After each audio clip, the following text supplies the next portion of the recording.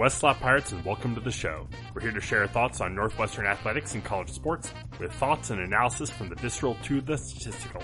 We run our tailgate with the red pirate flag flying high above, as we give no quarter, especially the fourth. I'm Sam Walter. I'm John Lacombe.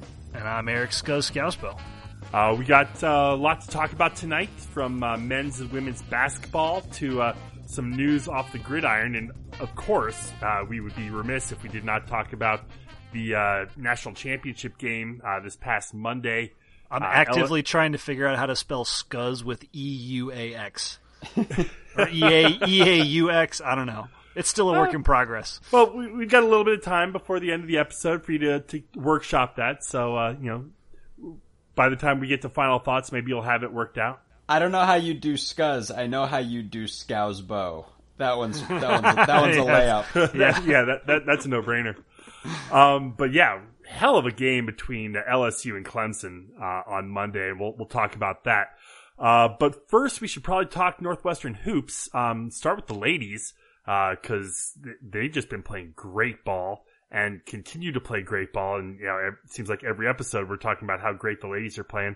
Coming off a good week this past week, winning at Minnesota last Thursday, 56-54, and then on Sunday evening, beating Purdue, 61-56. Two close games. I know that, Purdue game was probably closer than it should have been.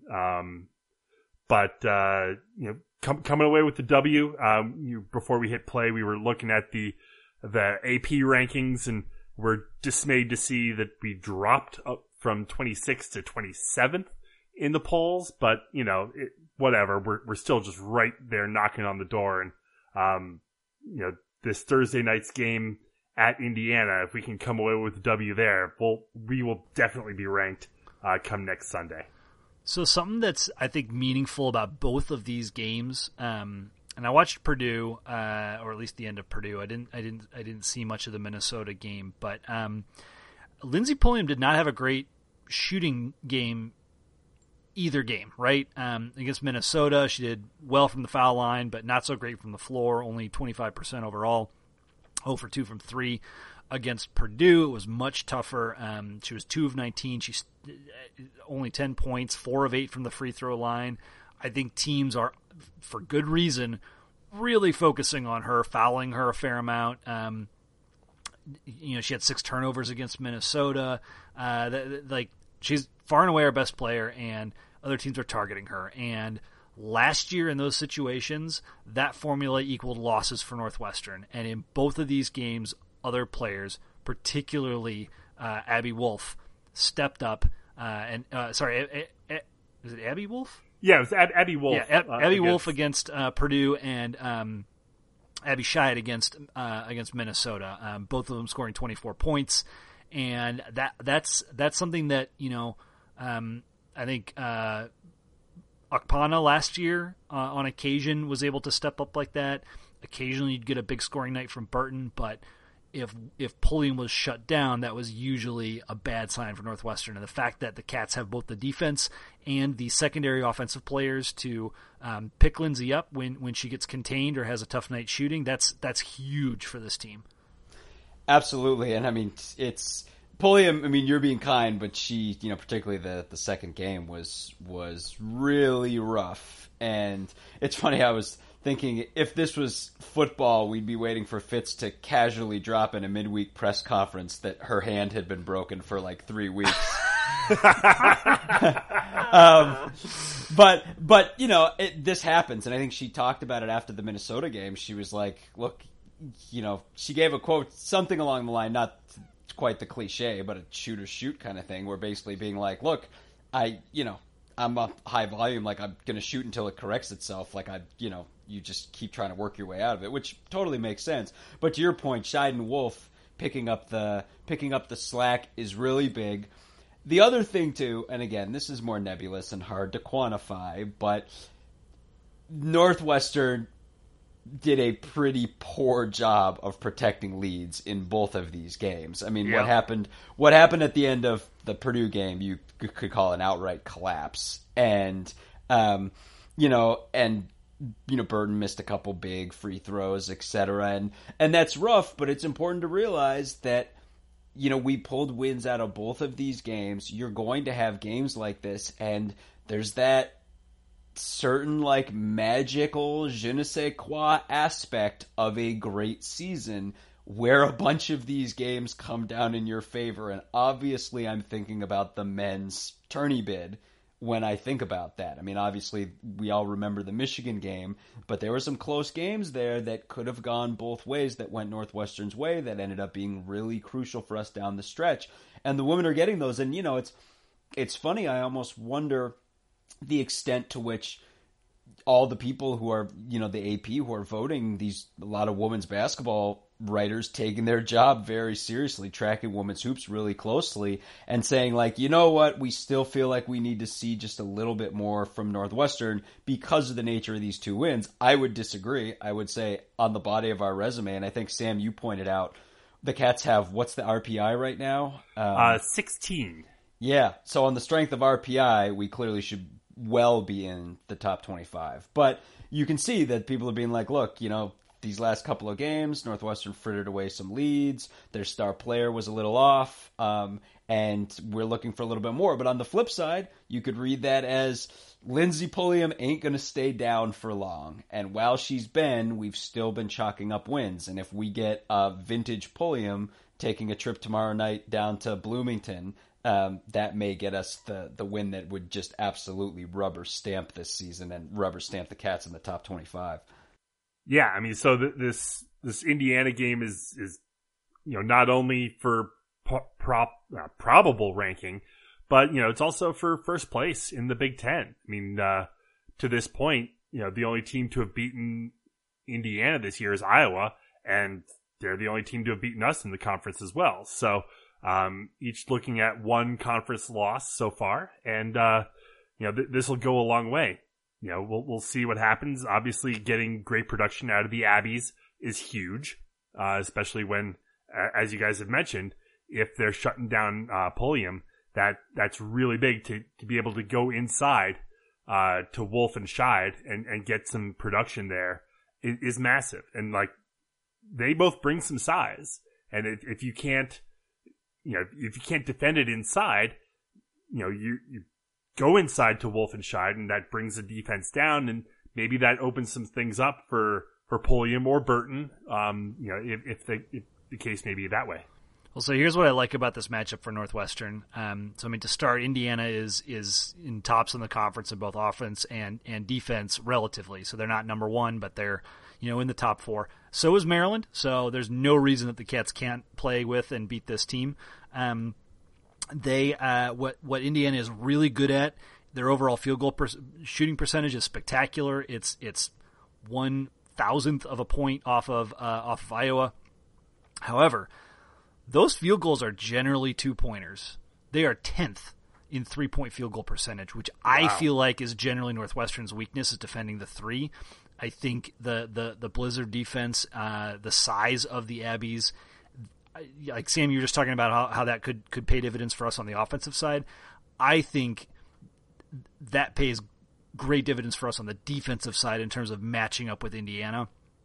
The other interesting point, Indiana has a really good 3-point defense. Like they're second in the conference in 3-point defensive percentage, which also portends some opportunity for Lindsey to get those nice pull-up jumpers that she likes to do inside the arc. So I think there's some possibility here for the Cats. Indiana's a little bit of an edge rebounding wise over Northwestern. And Northwestern's actually last in the conference offensively on rebounds, but middle of the pack on D. So this is a good matchup. It's going to be fun. I feel really good about Northwestern's chances. This is at Indiana, yes? Yes. Yeah, so I mean that's obviously a hiccup, but the Cats have don't they won at Minnesota. They destroyed Illinois on the road, beating Duke on the road. These are not necessarily easy places to win either. So really excited to see what the Cats can do on Thursday night. Transitioning to the men's squad, actually, positive news. we got a W in the conference, and there was definitely some question about that. But yeah, we got a pause. Like roughly 2 months ago, we were worried about both the football team and the men's basketball team winning any conference games, and thankfully both have come through. Yeah, beating Nebraska 62-57 last Saturday, and then Tuesday against Iowa just getting shellacked 75-62.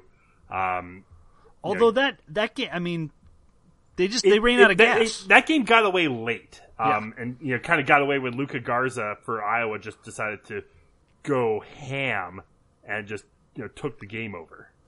Yeah, so it's comparing the two games is interesting because in both games, I think the easiest way to sum it up is Iowa's just a significantly better team than Nebraska. Like, not to get deep into the analytics on you, but I say that only because in both situations, Iowa played four guards just about the entire game around Garza and went Duke style, inside outside, and Nebraska plays four guards, but that's because they have a really screwed up lineup. We talked about it last pod, the inverse of Northwestern's situation, where they've got too many guards, not enough forwards, and they don't really know what to do. And I think, we proved that Nebraska and Northwestern are the two worst teams in the conference. They have the overall better record and have pulled one more conference win than us, but you saw the head-to-head game, any of you who watched it, and we're right in line with that team or better than them. The difference, one, Iowa's got more talent, obviously. Well, let's pause. Garza's the number 7 leading scorer in the nation. Right. And tops in the Big Ten. Right. And, I mean, it reminds me of kind of Carlos Boozer at Duke. I mean, they're not the same kind of player. I mean, same, the same idea. Garza's massive. 6'11", whatever. But the same idea, right? You have a guy in a post, you put four guards around him, and it's a situation where, again, we've talked about it, and especially early on in this game, we were texting about it, and there is this mad science thing where if you're a Northwestern fan and all you care about is the wins and losses, and if that's true, I don't blame you for it. That's one thing, and it's rough to see a team that clearly is going to take L after L in the conference season. From just a mad science basketball perspective, there's a lot of fascination that goes into rooting with this Northwestern team. Right now, we're basically playing one guard. Ryan Greer played 14 minutes in the Iowa game. The game before, I think Nebraska, he played even less than that. 8 minutes with nothing but 2 assists and a turnover to show for it. Right. And so it's basically Pat Spencer. That's our guard until Boo Buie comes back. And A.J. Turner. We're basically playing A.J. Turner as a guard. Right. But again, we talked about last season and A.J. Turner ain't a guard. And even a guy like Miller Kopp, who's got some slash and kick to his game, is also, he's not a guard either. He's a true 3. And it is so weird and wild to watch what we're attempting to do. And, I mean, just to watch early on in this game, the thing that kept Northwestern in the game, indirectly, was the fact that, as one might expect, if things go according to form, when the other team... I mean, Iowa, for most of the game, yes, they had a guy in the middle who was, 6'11", Garza. Most of the rest of the game, they had four guys out on the court, not one over 6'5". And then you put us, I think we're one of the tallest teams in the nation in terms of the starting five that we put out on the floor. And second chance points. We absolutely dominated. When Iowa was on offense, they shot the lights out all game. But when they missed, they never got the board. And on the other end, when we missed a shot, we got a rebound 50% of the time for about 3/5 of the game. And that's what kept us within 5 or 6 points. Because the bottom line is, Iowa had four guards around this guy, like Scott said, one of the leading scorers in the country. Four guards who were raining threes. Guards not named Garza, who hit 3 on his own. The rest of the guards hit 7 threes. And were about 50% shooting. And that was just space. none of those guys offensively, they could get around all our guys. We don't have guys that can guard guards outside of Spencer, maybe Turner. And the thing that, and we talked a little bit about this during the game, the part that kind of gets a little maddening is it's hard to lean in to what this team is offensively, right? Like, this was no one's design. No one wants Northwestern to have one operational guard right now in Pat Spencer. But you have to try to leverage the size. And if it means dragging basketball back to the 1980s or wherever, you've got to do it. All of the analytics, all of the big things basketball is doing right now, we don't have the personnel to do those things. And if it means playing ugly, it means, working things down low. I think, Scuzz, we talked about this, but one of the things that's been bothering us, I mean, if you compare, yes, Ryan Young is not the player Garza is. Someday, maybe, we don't know. But you have two guys roughly the same size. One team really needing to rely on a size-based lineup. And Garza took 9 more shots than Young did in this game. And I just look at that as kind of emblematic of Collins having difficulty finding a way to take the lineup we're forced to use here and at least offensively utilize the things that might make it effective. Well, he just seems overmatched offensively in general. I mean, this seems like it's a burgeoning theme, right? There was the when he had Brian McIntosh, when he had a dominant guard, a ball dominant guard who could drive and shoot the three, and then he had pieces around him. He knew what to do in that situation. But a lot of those games boiled down to like just put it in BMAC's hands and see what happens, right? Like this is the one place where I wish the spirit of Bill Carmody would inhabit Chris Collins for 10 minutes a game to Princeton offense it up? What are you talking about? No, just like design a play. Like design a play. Cuz it's not Collins' forte. I think he's probably missing assistant coaches that have left that maybe took some of that load in years past as well, but it's just not his forte, and I think it's exacerbated since we didn't get Latham, the presumed heir apparent to BMAC, that ball dominant guard. He's kind of a little bit lost, and while the development of the program, vis-a-vis big men has been pretty good overall, you think about what he did with Ola that first year or two, the emergence of Derek Pardon, who was spectacular. Ryan Young has looked great, but we lose him, and it's not, the Iowa game. You might look at it and be like, well, he had 5 fouls, so of course he didn't play that much. But against Nebraska, he only played 22 minutes against Nebraska. Only had 4 shots, 1 personal foul. Like it's not always foul trouble. We lose track of him.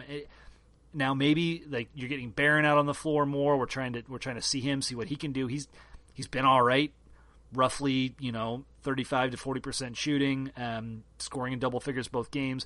Pete Nance has really struggled.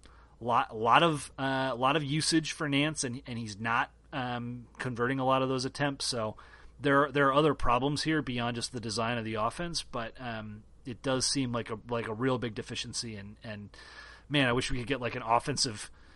I don't think basketball really works this way, but I wish we had an offensive coordinator. I know, and it's rough because clearly Kopp is the number 1 option. I mean, he's the leading scorer. He's the one guy who's putting up volume shots. And you can't blame him. He's forcing things a little bit, but he's a guy who's got the ability to do some things, and it's taken it upon himself, and that's good. I think a lot of us need to look in the mirror relative to Nance and be like, look, Nance needs to be on the floor. But the reason he needs to be on the floor is because he's 6'9" with the length of a 7-foot guy. And is decent on defense and is long, and that's his value. It's not points. He's just not wearing that hat. It's been 2 years now. But again, like the frustration for me though is, okay, we know that Spencer, if you look at his numbers, you'd be like, well, what's up with this guy's usage? He's running hot and cold. It's like Pat Spencer, look, he can play a game like Nebraska and have a team like Iowa can just double him. like all the time. Like we have one guard right now. Like I don't blame Spencer if at times he feels like he's getting strangled out there. Like it's like that's so much load for one guy to carry in his only year of college basketball. But Young, it was either the Nebraska game or the Iowa game. I didn't have a chance to turn it on until the second half. I looked at the box score. I saw that he had something like 3 attempts. I watched him catch the ball in the low block, back in with high intensity, and turn and execute a baby hook for a bucket like he did it rolling out of bed. And I was like, what is going on here? How is that not replicable? Why are we not trying to replicate that? Why am I not looking, and if it's because he's a redshirt freshman, why am I not looking at a box score and saying, oh, darn, Ryan Young was 3 for 12 tonight. Well, growing pains. We haven't seen him have anywhere kind of those attempts in weeks. Yeah, and I'm just against Iowa, he was 3 for 5, but one of those 3 was a 3-pointer. So, why is Ryan Young taking threes? Right, and I know. Well, we know that this offense, like, effectively was run through Pardon for the better part of 2 years, right? Right, and I know, like, part of that, was Garza getting to Young in this game. And Young picked up fouls. He got in foul trouble early. But it's not just the Iowa game. It's like the Nebraska it's been game. A theme. Except it's been a theme. Like, he's not getting the usage. And, again, you watch the guy, and he's a little raw, but he's enormous, and his energy level is really high. It's like we all remember a guy like Derek Pardon, who was exhibiting the same characteristics early on. And it's like you especially when you're ostensibly searching for something, going big and trying to work a 2-man game or a triangle system or something. Again, it's like just trying to find a way to say, all right, well, like this game, it's Ryan Young's show. Let's get him touches and we'll see what happens. You want to see something different. The one liability is that his free throw percentage is not spectacular. He's shooting, roughly 66% on the year. It's not horrific. We've certainly seen worse. For anyone who was around, when Michael Thompson transferred to Northwestern from Duke, and we got a McDonald's All-American, and we all went ballistic. What was that? Like 2004, roughly. Right. And he came in and just had this air of leadership and confidence in a game where I believe we either upset or almost upset Michigan State, and everyone was just going gaga, and then it turned out that he was incapable of hitting free throws, and every team just fouled him every time he touched the ball for the rest of the season. It's kind of a disaster. So Ryan Young's not that, right? And Pardon had his problems with free throw shooting, but that it is an area where you start to go to him a lot, and teams are going to start to revert to that, and it could be painful in the latter half of games. But at the same time, like at this stage, like why not? Like give the kid a shot, right? And to your point, John, like his energy, he executes. If nothing else, make it obvious that he's an option, so that you force them to defend him tightly, and maybe you create a little bit of extra space for somebody else. Right, and it's the same. The other part of the problem, right? Like the reverse is like look at the line against Iowa, 5 of 17 from 3-point for Northwestern. You can look at that and be like, that's a rough night shooting the ball. Yeah, you're going to see a lot of those. There's not going to be any hand down, man down when other teams are playing Northwestern because all of their guys are faster. So the other teams are just going to go man and just face guard these guys out at the 3 and be like, yeah, like I'm going to count on Robbie Barron and Pete Nance not blowing by me. So it's that kind of thing. So it's like you can't, like I get it. Like the game is not what it was. Like teams want to shoot threes. Northwestern is no different. We want to spread the ball. We want to do those things. But that's basically out the window. At least, at the bare minimum until Bowie gets back. And you've got to find another way. Like threes, this is not that team. It's not a team that can spread you out, force you to face guard guys, and then blow guys off the dribble. Like, we just don't have that kind of team. You got to find ways, like I said, right, get comfortable in tight spaces, work it into the big guys, and make it a move. So, again, the flip side is hopefully because this team is not burdened with the pressure of competing for conference anything this year, that we'll see some more experimentation. But, the other thing is, we've talked about this, but when you think about individual performances with a lot of these guys, especially with Young, keep in mind that this is just a mad scientist team, that we're trying to do it out there with one guard, and he has less than a year of college basketball under his belt. So it's hard to say what this team is. Beyond that, ideally we get some chances for some individual guys to grow and shine and think long term. I mean, hopefully we can start seeing better percentage shots. I mean, Cats shot 36% overall against Iowa, 39.7% against Nebraska. I mean, it helps that Nebraska is terrible and only shot 31%, but you get Iowa shot 47% from the floor, and 45% from three. Cats shot 29.4% from three. So we got to figure out how to make shots, and somehow you got to manufacture something. I just want to mention too that the core group of guys, Nance, Barron, Kopp, Young, Spencer, and Turner, are playing their asses off out there. It's common sense, but it bears mentioning just because, again, this team as it's currently constructed, running the offense that is currently, is just doomed to, it's such an uphill climb. And again, this team fought their way in that Iowa game into the second half, in a game where Iowa was dominating the turnover margin, was shooting the lights out, had a guy absolutely dominating in the low block and behind the arc in Garza. And Northwestern still was there, straight up hustle defense and rebounds and effort plays. And say that for these guys. Remember, there are a lot of young guys out there, and they are really giving it their all, and that matters, and it will matter if all of these guys ever get the chance to be part of, a complete team. And another thing to remember, I don't think we talked about the Indiana game last week, but I know we'd mentioned it was coming. But a 4-point loss in Bloomington, a game where the Cats had a lead, and it got away from them late, but Cats were in that game the entire way. And oh man, Cats really should have won that game. Yeah, that was a rough ending, and that felt like there's been a lot of talk about this team kind of struggling at the end of games when they're kind of close. This was a little bit different. This felt like a game that they blew, one that they really, really should have had, and they struggled with turnovers, and I think Indiana hit a late three. Just rough stuff.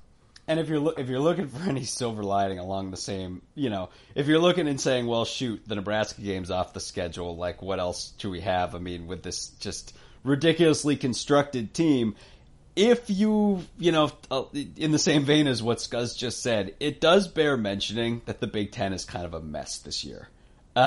You've got Michigan State is the only team with only one conference loss. You saw how Northwestern played against Michigan State. Michigan State is not a world beater out there. And then you got everyone else with at least 2 conference losses. It's not a murderer's row in the Big Ten this year. Are most of these teams clearly better than Northwestern? Yeah, obviously. But still, you catch the right team on the right night, etc. We get Bowie back. That would make a big difference. But, they're night to night. There are chances something could happen. And again, just watching this team, you won't get a chance to watch a basketball team constructed like this probably ever again. So for whatever that's worth, watch them and see if they can make something happen. Yeah, these guys are going to shock someone. Somewhere along the way, they're going to win a game that no one gives them any chance of winning. And that Indiana game was right there for the taking. You mentioned that the Michigan State game back in December was right there. So we're close in a number of these games, and it's going to turn. I mean, the season's not going to turn around. It's going to be a rough season, and we all know that. But we're gonna bite someone that is not expecting to get bit by Northwestern. Briefly want to talk a little bit about kind of the future of Northwestern. We obviously the Patrick Baldwin Jr. Recruiting saga not necessarily saga, but the fact that he has ties to Northwestern. Obviously, his dad went to Northwestern, was a coach at Northwestern. He is like the number 1 or number 2 high school recruit in the country, something like that. And you look at his recruiting interests, places he's looking to go. Obviously, like Duke, Kansas, Kentucky, like all of the top schools that you would expect the number 1, number 2 recruit in the country to be looking at, but also has Northwestern in that mix. I mean, he's doing his due diligence, at least with Northwestern. Hearing some of the quotes he's been giving makes it seem like a long shot at best, like he would come to Northwestern, but he hasn't ruled it out yet. It sure helped a lot if his dad was still coaching. Sure, absolutely. He's not going to go play in Milwaukee, is he? Like for his dad?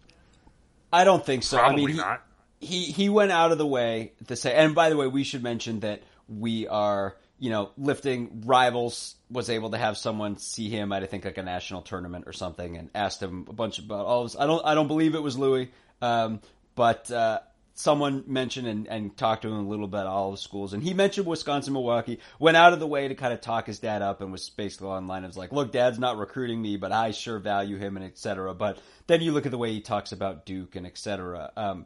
One of the things that I think we thought was interesting, and I'll pivot to Scuzz in a second because Scuzz has kind of the second half of this, is the interesting looks at Northwestern and kind of the perception of Northwestern hoops right now. And I think if we rewind, let's say, to last spring, when Chris Collins first landed the Joe Bamisile verbal, which of course didn't end up working out. Bamisile flipped to Virginia Tech. But I think when that first happened, kind of a lot of our reactions was kind of like, happy, of course, elated at the time, but also like, wow, given like everything that's happening within the program right now, wins and losses, etc., it's amazing that Collins, who, for a while was on that run of like recruiting guys at a really high level and then those guys not really producing at the level that we were looking for them to produce at, and was still able to land someone like that and asking questions and kind of, I think, batted around some hypotheses like, look for a high school kid who was in school at least last year, etc. Even though we feel like it's been light years since Northwestern made the dance, that maybe there's a little bit of a narrative there that's like, look, Northwestern just made the tournament for the first time, and now they're looking to take it to the next step. Well, you look at Baldwin's comments here, and you get this kind of feeling that the bloom is off the rose on that, at least a little bit. Baldwin, this is the quote I'm quoting from Rivals. They see me as a guy who can come in and really turn around their program. They've gone through 1 or 2 years where they've hit a slump after they made the NCAA tournament when my dad was there. I think that Northwestern's really coming after me as a guy that can come in and make an impact and be that guy that when they associate Northwestern, they associate my name with Northwestern too. So he's looking at it from the perspective of like, look, this program is not in a good place right now. I could be a guy who could come in and really turn it around, which yes, you could, young Mr. Baldwin. I couldn't encourage you enough. Yes, that's all true. Come do that thing for us, please. But as an aside, right, he's got clear eyes on where Northwestern is right now, and he's not thinking, hey, this team just made the tournament, next step. He's thinking like, this team's mired in a slump, and they're looking at me to help them out of it, which is, again, speaks to the program and speaks to, high school kids now are no longer thinking Northwestern fresh off attorney birth. Like, that's fading away. And now it's you start looking, you're like, okay, so there are the facilities. There, you got these new facilities. There is that, you still have that recent thing. You still do have Collins. You certainly, if you're a big recruit, have the chance to play right away. And then the other big thing that's on a lot of people's minds this week, the Vic Law situation, which I'll pass to Scuzz. Well, before we get there, I think it's important to note, like, I agree, the bloom is definitely off the rose. At the same time, like, Northwestern's recruiting profile has never been better. Oh yeah, I mean, class after class after class is building on the previous one. Like Coach Collins has never had problems getting high level recruits to come to Northwestern. I mean, to lose Joe Bamisile and immediately turn around and add Ty Berry to the class. Again, we were all amazed. Like, yeah, he's pounding the ground to recruit. There's no doubt about that. And this team right now is one of the youngest teams in the country. I mean, it's a very young team, and like this experience will only help improve. Well, so this is like to me. What's interesting is Baldwin's comments are like so clearly mirror the things Vic Law was saying 6 years ago or 7 years ago. Whenever he got whenever he became like Northwestern's highest rated recruit ever, right? And so, there is something to be said for the Collins era relative to the talent that Northwestern is bringing in, playing with the big boys in terms of real players, real basketball talent, and the trajectory is hard to argue with. Again, on the recruiting front, it has not morphed into talent on the court. One thing I was excited about, so the news around Vic Law that John alluded to is that Vic Law will be playing in his first actual NBA game tonight. In fact, actually, Orlando and the Lakers are playing right now. So Vic Law has signed a contract with the Magic, with the Orlando Magic. He's not gotten on the floor yet tonight, and maybe he won't. Who knows? But he's playing at the top level now. It's a two-way deal where he's been with their G League team, and they had some injuries, and they've pulled him up to the NBA. He was averaging 18.7 points per game in the G League. He was shooting just north of 40%. He's looked really good as a pro, and I am really hopeful that this opportunity affords some visibility and some notoriety for him.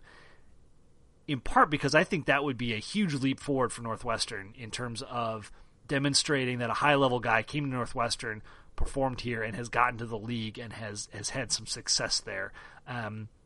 John, you and I were going back and forth a little bit earlier today over text around Reggie Hearn has had kind of a similar deal. He's not in the NBA right now. He's still playing in the G League. He had a handful of games, I think, with Washington. Is that right? Detroit. Detroit. That's right. But the difference, and obviously, his play with Team USA. Yeah, with Team USA as well, for sure. And the difference there to me, for whatever reason, is just that Reggie had that success, and now it's kind of petered off. But he also wasn't a huge recruit coming to NU. I think he was one of these guys that had an injury in high school, and Northwestern stuck with him, and other schools didn't, if I'm remembering it right. But he didn't have the pedigree of Law, and if Law is able to put together, even if it's a small career at the professional level, I mean, the only other player that Northwestern has graduated in the NBA was Evan Eschmeyer, and that was years ago, and when the league was a very, very different thing. And if you were 6'10" and could shoot a basketball, you had a job for a lot of years, right? Or however tall he was, 6'11", 7 foot, I don't know. But point being, this is a cool opportunity. It's really exciting for Law, for sure. Orlando's not a good team. You would expect to see him get some playing time. Like I said, there have been some injuries that should presumably open some space or opportunity for him. And we'll see what happens. Yeah, I think, the Daily had a story this week about just everything that Scuzz was just talking about, and really celebrating it, but also kind of written from a perspective of this is the moment right here, this is a big thing. And you were saying, Scuzz, we were kind of going back and forth, I was to what you were just saying, which is I don't think this is really the moment, right? He needs to play, he needs to stick on a roster, and then it had me thinking, so what is the value of that, right? I mean, it's exactly how does that quantify? Let's say he does stick on a roster. To what extent is that a selling point for Collins to be able to sell to recruits? My hunch is that nothing trumps A, winning, and B, the quality of facilities, right? But at the same time, I will also certainly surrender the fact that in basketball, so much can be based on one player, right? I mean, Northwestern, we've got more guys in the NFL, I think, than we've ever had. You've got the Green Bay Packers are playing in the NFC Championship game coming up with 4 Wildcats on the roster, the most of any team. I think they have 4 guys from Northwestern, 4 guys from Mississippi State, and no one else has more than like 1 or 2 guys on the Packers roster. And I feel like with football, even, it's really about you need a lot of guys in the league, right? And even then, I'm not really sure, if that's a big part of the recruiting pitch for Northwestern. Maybe it is, but, I would imagine that, let's say, having 4 guys playing on the Packers in the NFC Championship game is still not nearly as big of a deal as if guys think they can compete for Big Ten titles and that practice facility out on the lake. But on the flip side, so much of basketball relative to football can come down to just one player in so many ways. And I think, to your point, Scuzz, if you've got Vic Law, and suddenly Vic Law is making, sticking in the league, but making any kind of notable contribution, the visibility of even just one guy in basketball can be so great that it certainly could be an asset. So again, I think obviously that's just one more reason we're all really hoping that Vic can maybe become a valuable 3-and-D guy, work himself up to a 7th, 8th man on the roster, and just stick with the team. I think that could be a big thing. I mean, it would be a moment if he was starting a game. That would be a moment. Right now, it looks like he's not dressed tonight. Yeah, so. I saw that as well. It looks like he's still I'm sure he's still learning the sets and all that sort of stuff. I do want to call out one thing just that you alluded to, John. Like so Northwestern is on the list of, I think it's the 10 schools with the most players on the conference final teams. So I think Northwestern has 4. And maybe they're all, maybe it's just all the Packers. But it is the 4 Packers. Okay, so but they're like, there are 10 teams, right? And at the top of that list is Iowa and Penn State, each with 7 players remaining on the NFL rosters, and Northwestern's right in there in the mix with 4. And I tell you what, I don't like the Packers, but it is really fun to hear them talking about Tyler Lancaster blowing up a play or seeing Dean Lowry coming around the edge. I mean, just really, really good memories, really fond memories there. And just to put a button on this, I saw Fadi Adenabo put out a photo on Instagram of himself with Lowry and Lancaster and Dan Vitale, presumably after the last Green Bay Minnesota game. What was that, like week 16, I think? The Monday night game, right? Yeah, the Monday night game. So there's just like, that's something we've celebrated certainly along the road, and I think it I think you're right, Sam. Really, I think every individual player has different desires going to school. I don't think NFL success is a rubber stamp guarantee to get players. I think different guys have different things that they want.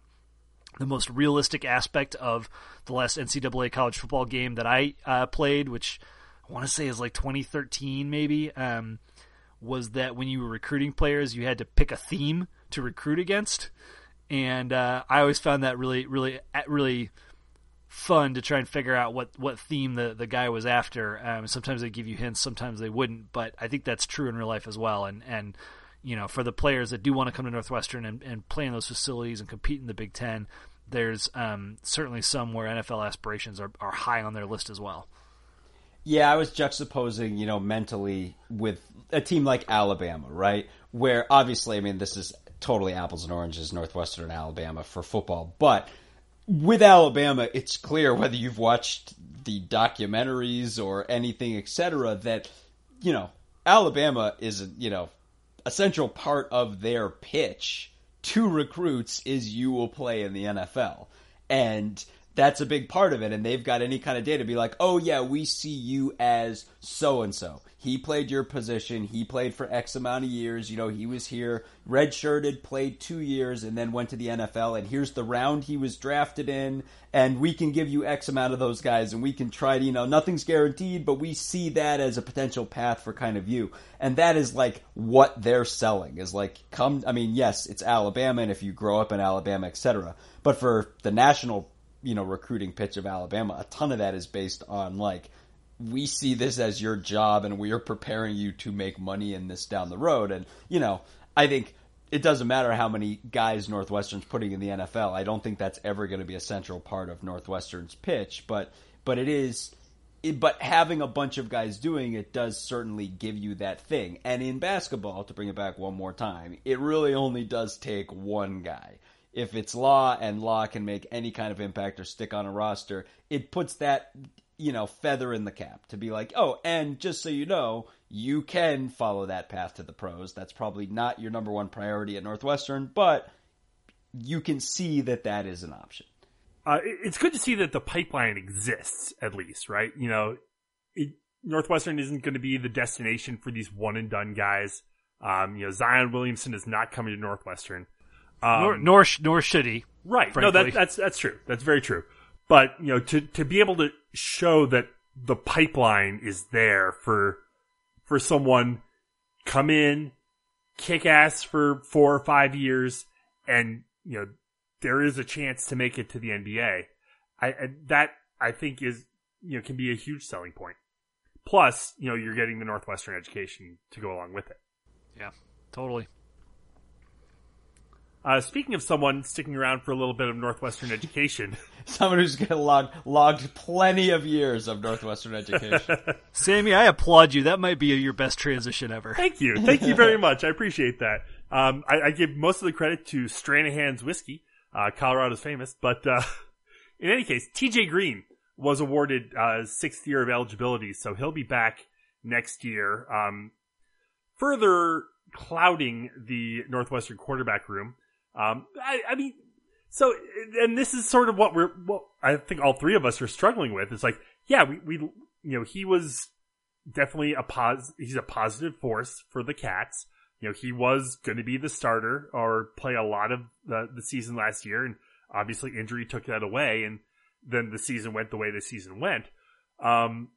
With him coming back, now all of a sudden you've got 4 guys who have started in this past, or started or played extensively, coming back into a brand new offense with Mike Bajakian coming in. So it just, the waters are muddied, and, you got to think like someone's feathers are going to be ruffled. Someone's going to the transfer portal. You got to think.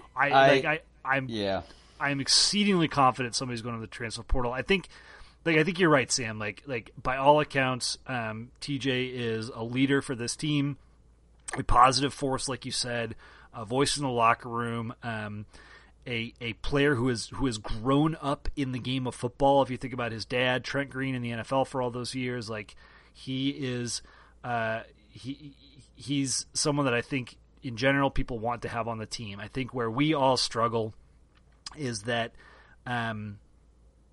what we've seen from him thus far on the field, can he execute the offense? Can he make smart decisions? Can he make the right calls at the line and put players where they need to be? Like, absolutely.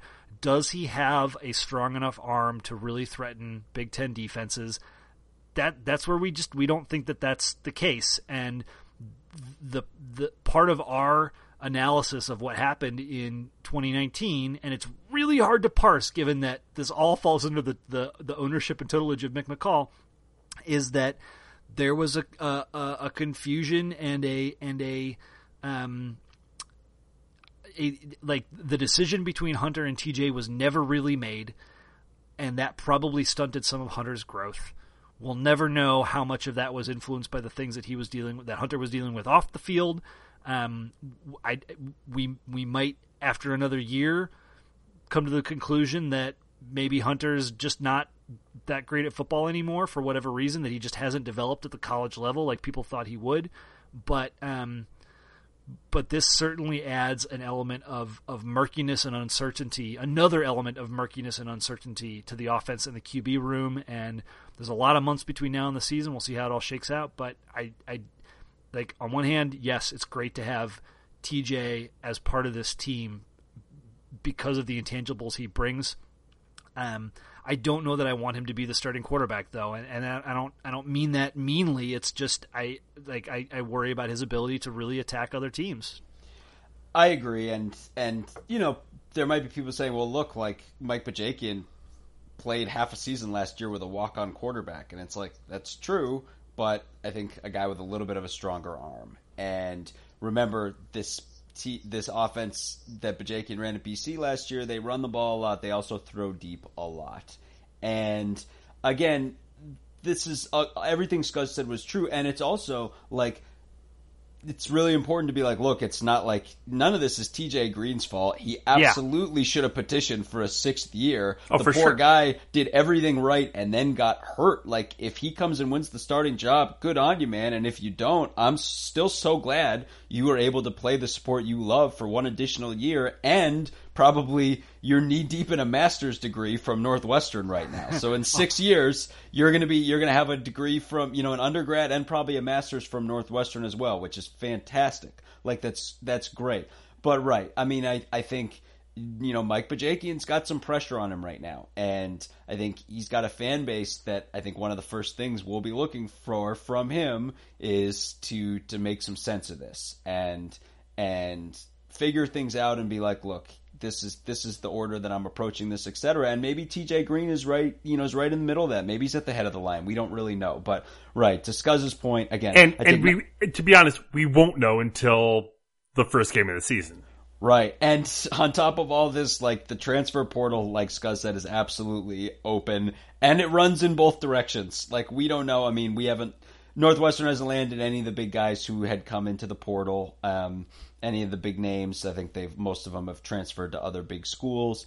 I mean, it's always possible that another, name comes in. Certainly a name could go out the other way. And I think you've got probably guys like an Andrew Marty, right? Who, if he's starting to feel toward, as we get into summer, whatever, that he's not in the plans, even though he was the guy who finished off last season and had some run of success, then maybe he starts looking. And again, this is all pure speculation, but it's all just speaking to how, just like Scott said, how unsettled this whole thing is. And again, well, one thing I think it's probably worth talking about now, because it's pretty clear he's not coming to Northwestern, and that's a name that we've talked about in the past, and that we discussed a little bit with Adam Rittenberg as well, and that's Anthony Brown, who was Boston College's QB last year under Bajakian.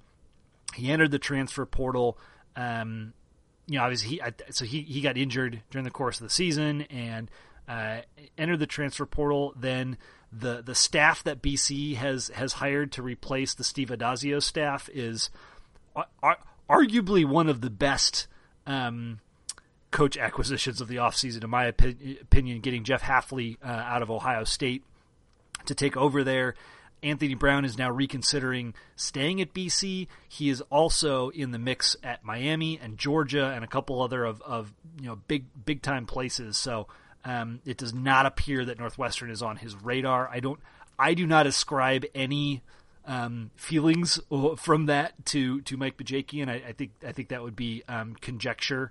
And there's nothing to indicate that he had any issues with his offensive coordinator. Steve Addazio, the former head coach at Boston College, is a well-known player agitator. And Anthony Brown's numbers were fantastic under Bajakian until he got hurt. So I don't think he. Yeah. So but that is one. We were talking about that as a high possibility that he would come with Bajakian to Northwestern, and that is off the table. I think more likely than not, we have our quarterback room for next year. The question to me is if it's going to be 4 guys or 3. Yep, for sure. And we will have to wait and see. The one name I see still in the transfer portal that I wouldn't be surprised if he came would be KJ Costello. I mean, I don't think he's coming, but if he did come, that would be probably the least shocker of any transfers coming into Northwestern. we don't have time to dovetail into that right now, but I'm so surprised that he's not going to the NFL. There were all these. Remember going into the Stanford game at the beginning of the year? There was all these conversations about how he's the prototypical NFL QB and this, that, and the other thing. Like, to me, it screams the who was the quarterback at Wisconsin? The Hornibrook situation where Alex Hornibrook absolutely was expected to come back as the quarterback of Wisconsin. All of a sudden is transferring, and he had the weirdness with his concussion and everything else. And I don't know. It's a weird situation. My money is on our no additional transfer quarterbacks coming to Northwestern. That's where my money is at right now. And I agree. I agree with you. I just, as we're thinking about it, that's one name that I could potentially see coming. I don't think it's going to happen, but it is a possibility. We should probably talk a little bit about this game on Monday night. The national championship, LSU Clemson. What a game. I mean, Cincinnati is going to be so excited. And Scuzz, you could probably speak to this, but Joe Burrow going into Cincinnati next year, presumably, although it's happening. There was a giant billboard on my way to daycare to pick up the kids this afternoon. A giant digital billboard, something to the effect of like Athens, Ohio thanks Joe Burrow, and his picture and everything. Here in Cincinnati, I don't know, like Athens is on the other side of the state. So it would be stunning and ludicrous if they didn't draft him, in part just because of the storylines, what this will do for the excitement around their franchise. I joked on Twitter they're going to sell 1.5 million jerseys before the 10th pick in the draft is even announced. This team, the Bengals, their franchise has been a laughingstock for 3 decades at least. And they've had moments, like the Carson Palmer, Chad Johnson, TJ Houshmandzadeh era where, they had a high-powered offense and they were a lot of fun, but they always flamed out early in the playoffs. I just they are a regular joke in Cincinnati. And I even know some people that are pretty close with the team, and that's their perspective as well. It's rough. And the idea that this guy who just looks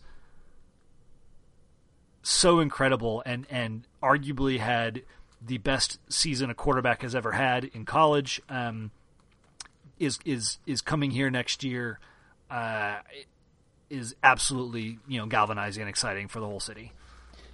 I think, and I mean, you look at his resume and it's unbelievable. I mean, it's as good of a season as you've ever seen. It's really weird because I kind of have two main feelings about this game and the two teams involved. And first of all, Clemson, unbelievable football team. I think my takeaway from this one, despite how close that Ohio State game was, is especially when you factor in the recent pedigree, Clemson was every bit the number 2 team in the country, a fantastic football team who came out and, based on the aforementioned pedigree, gave LSU everything they had, especially early on, jumped on the game. And at the end of the day, the problem was they were playing one of the probably 5 to 10 best teams any of us will ever see. That LSU team this year, people will remember the 2019 LSU team that played in the 2020 championship game up there with 2001 Miami, with the mid-90s Nebraska teams, which are my standard for greatest football teams I've ever seen. This team was, for all intents and purposes, perfect. To ask a team to be that good on offense and that good on defense at the same time was amazing. On the flip side of it, and this is what's kind of weird, again, not to take away from the delirious celebration of our friend Chris at Winning Cures Everything, who's a massive LSU fan, and this was a life moment for him, and good on you, Chris.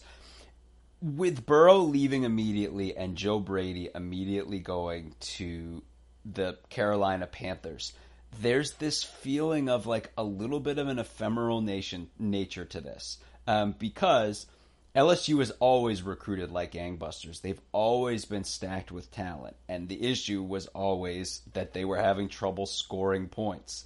And that was always the thing that helped them back. And then Joe Burrow came in, and this Joe Brady, Joe Burrow combination just lit the world on fire. And now both of those guys are gone. And I want them to be able to keep it up. But on the flip side, you've got Clemson, who can look and be like, I mean, how many, all of a sudden, what is it, 4 national title games they've played in recently? 5? I've even lost count. I mean, they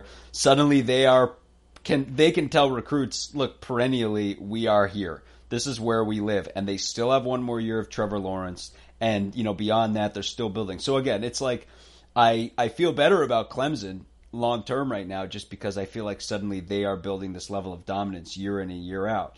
This LSU team was one of the very best I've ever seen. I just don't know if they'll be able to replicate it. They will not be able to achieve the same heights, right? Like a season like this comes together with, some intangibles and some luck and some cases where 1 + 1 = 3, right? Like and the loss of Joe Brady in particular, I think hurts. Steve Enzinger, I believe, is staying. Yeah, he's sticking around as far as I know. Right, who was the play caller. So I liken this more to when you think about Alabama, right? Alabama never had a dominant passing offense. They had a great running game, right? But never had a dominant passing offense until Lane Kiffin went there. Lane Kiffin is long gone, and they still have an amazing passing offense. I think this is a case where LSU has unlocked. I mean, for so long, and frankly, I think a lot of this falls at the feet of Les Miles. Like, for so long, they wanted to run and operate in a certain way. And defense first, and then run the ball.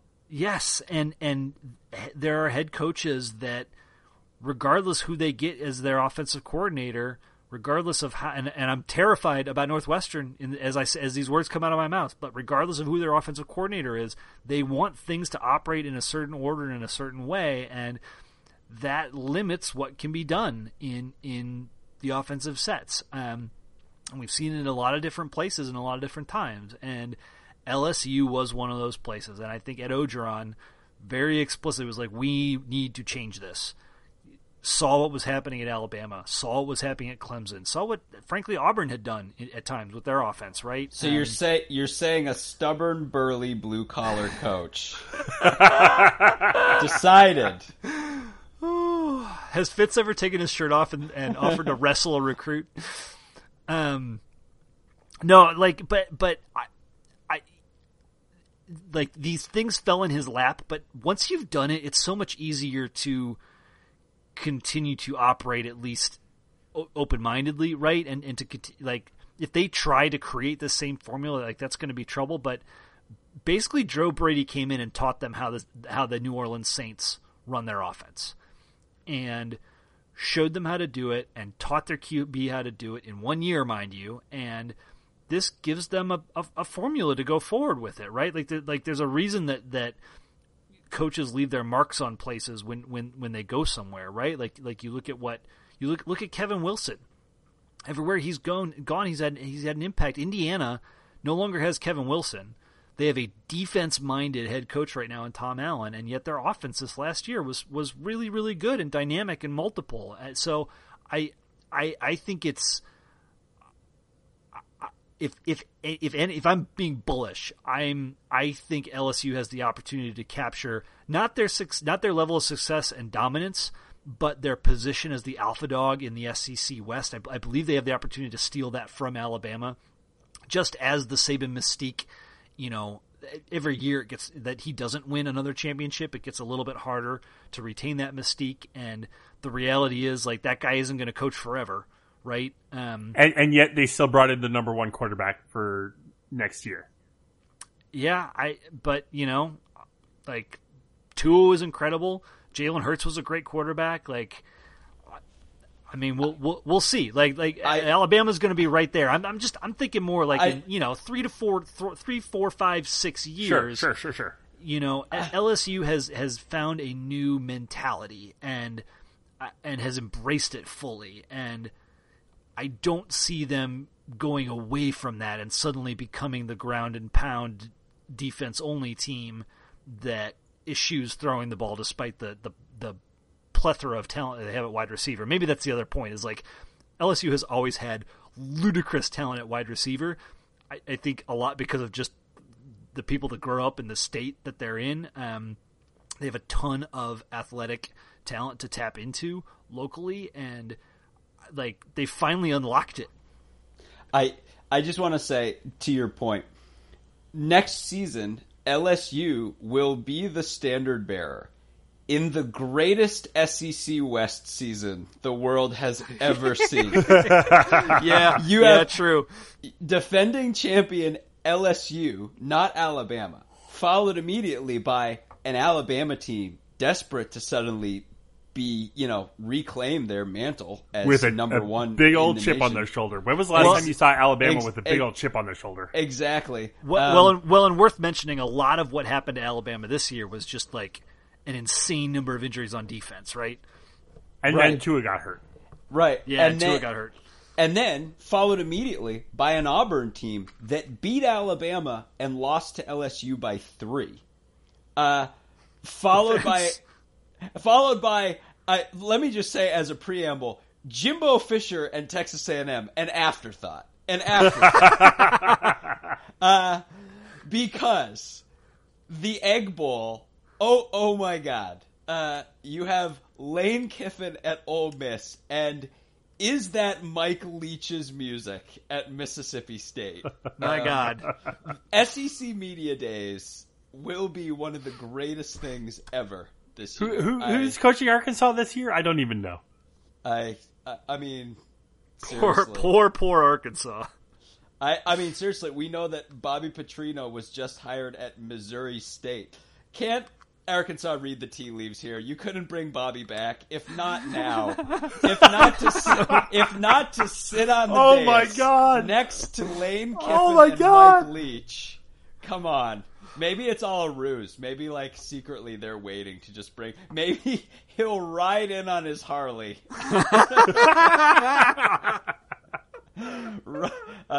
We can dream, but even if that doesn't happen, it is SEC Media Days, and the SEC West is just going to be glorious. And I mean, to the larger point, too, I guess Clemson, in a weird way, is sort of your standard bearer of college football right now. LSU would say no, but in terms of consistency, suddenly it's like Clemson playing for national titles every year. And Ohio State's going to be right up there as well coming into next year. Right. I mean, it's just it's great because this year it really feels like there's no legit. Well, I mean, a lot of people would say it's Clemson, but LSU's going to have something to say about that. Bama. It's going to be a lot of fun. Obviously, a lot of time to talk. You can see we're already wishing we could turn the page, that it was already August, but we'll get there. But I mean, just going back to the game, it was really amazing to see how LSU struggled early and then just turned it on to the next level, and Clemson just couldn't get there.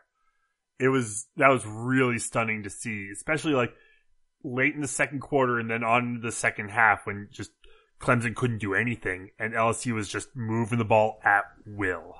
Well, at the same time though, like Clemson got the ball back early in the third quarter with down 3 with the chance to reclaim the lead, and like they weren't out of it until I thought their second to last drive.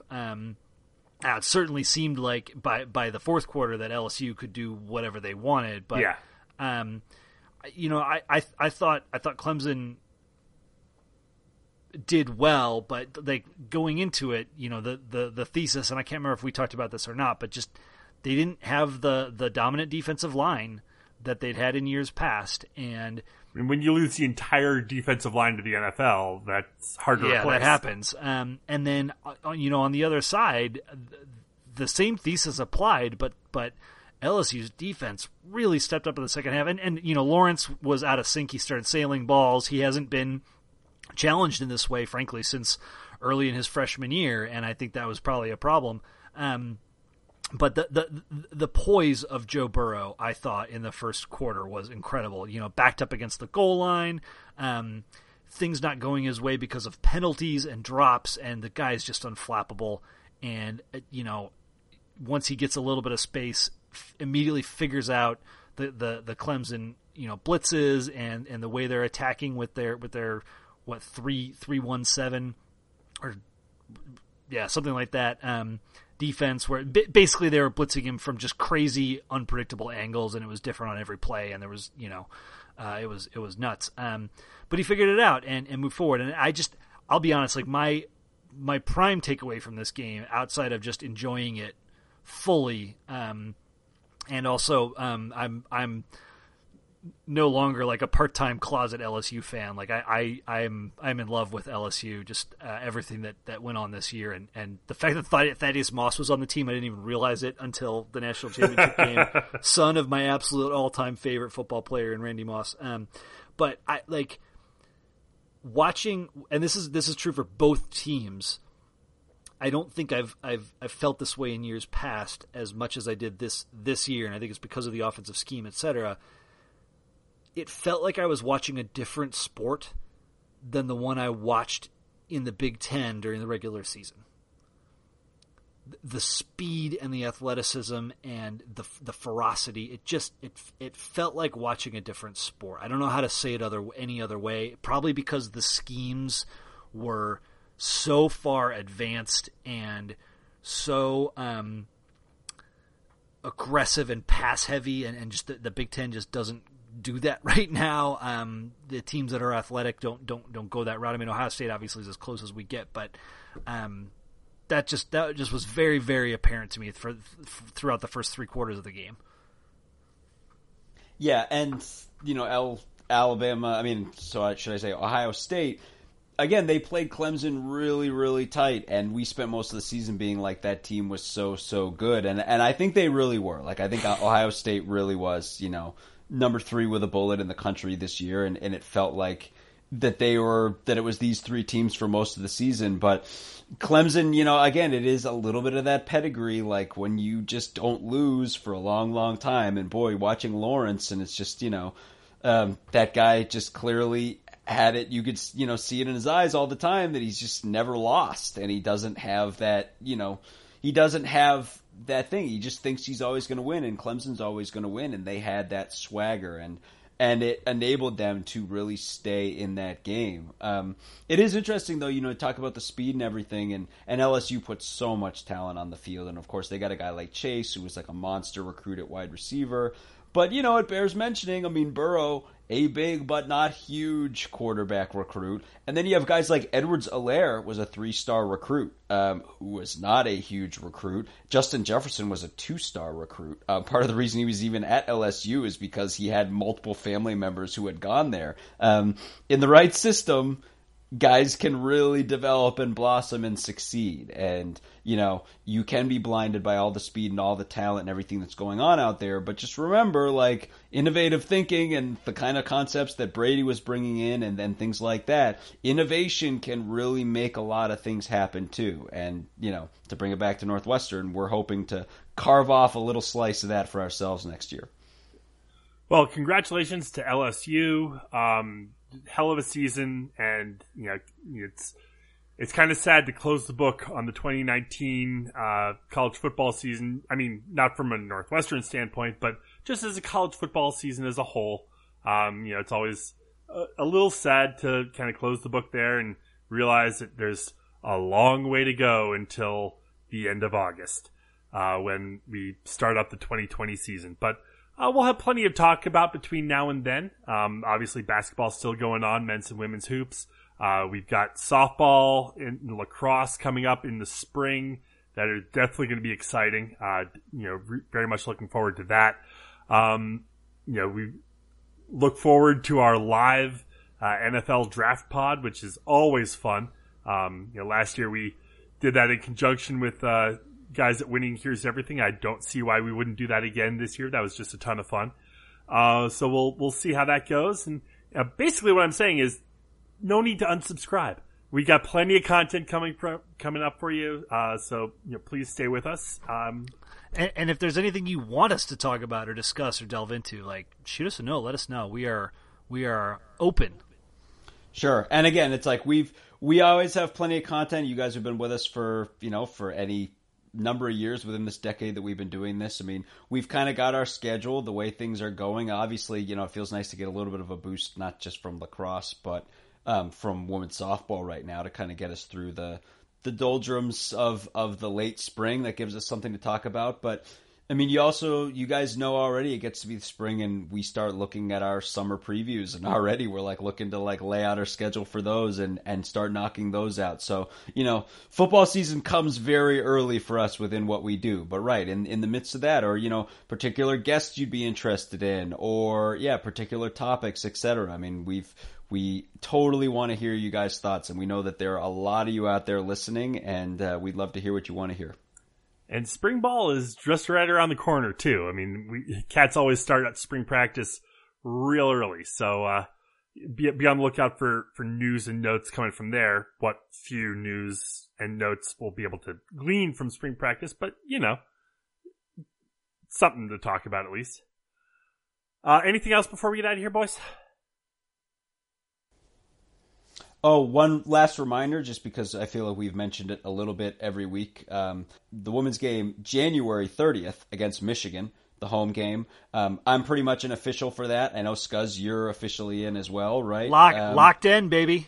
Locked in. I think there's going to be quite the crowd, but definitely, if you want to see the West Lot Pirates or anyone else who's coming to that game and be a part of what should be just a raucous environment, get in on that. And if you need us to point you in the right direction, shoot us a text or on Twitter or whatever, and we can point you to the right people, or you could just buy tickets. But I mean, we are in for that January 30th game at Michigan. It should be an awesome time, so come join us. It's going to be a lot of fun, and fingers crossed I'll be able to be there as well. So we're still working on that.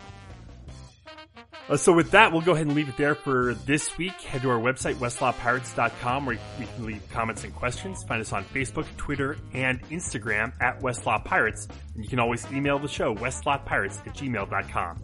Tune in next time as we give our visceral and statistical views on Northwestern athletics. And look for us in the West Lot O'Brien Field flying the red pirate flag, because we give no quarter, especially the fourth. For John Lacombe and Eric Skazwa, I'm Sam Walter. Thanks so much for listening. We'll see you next time.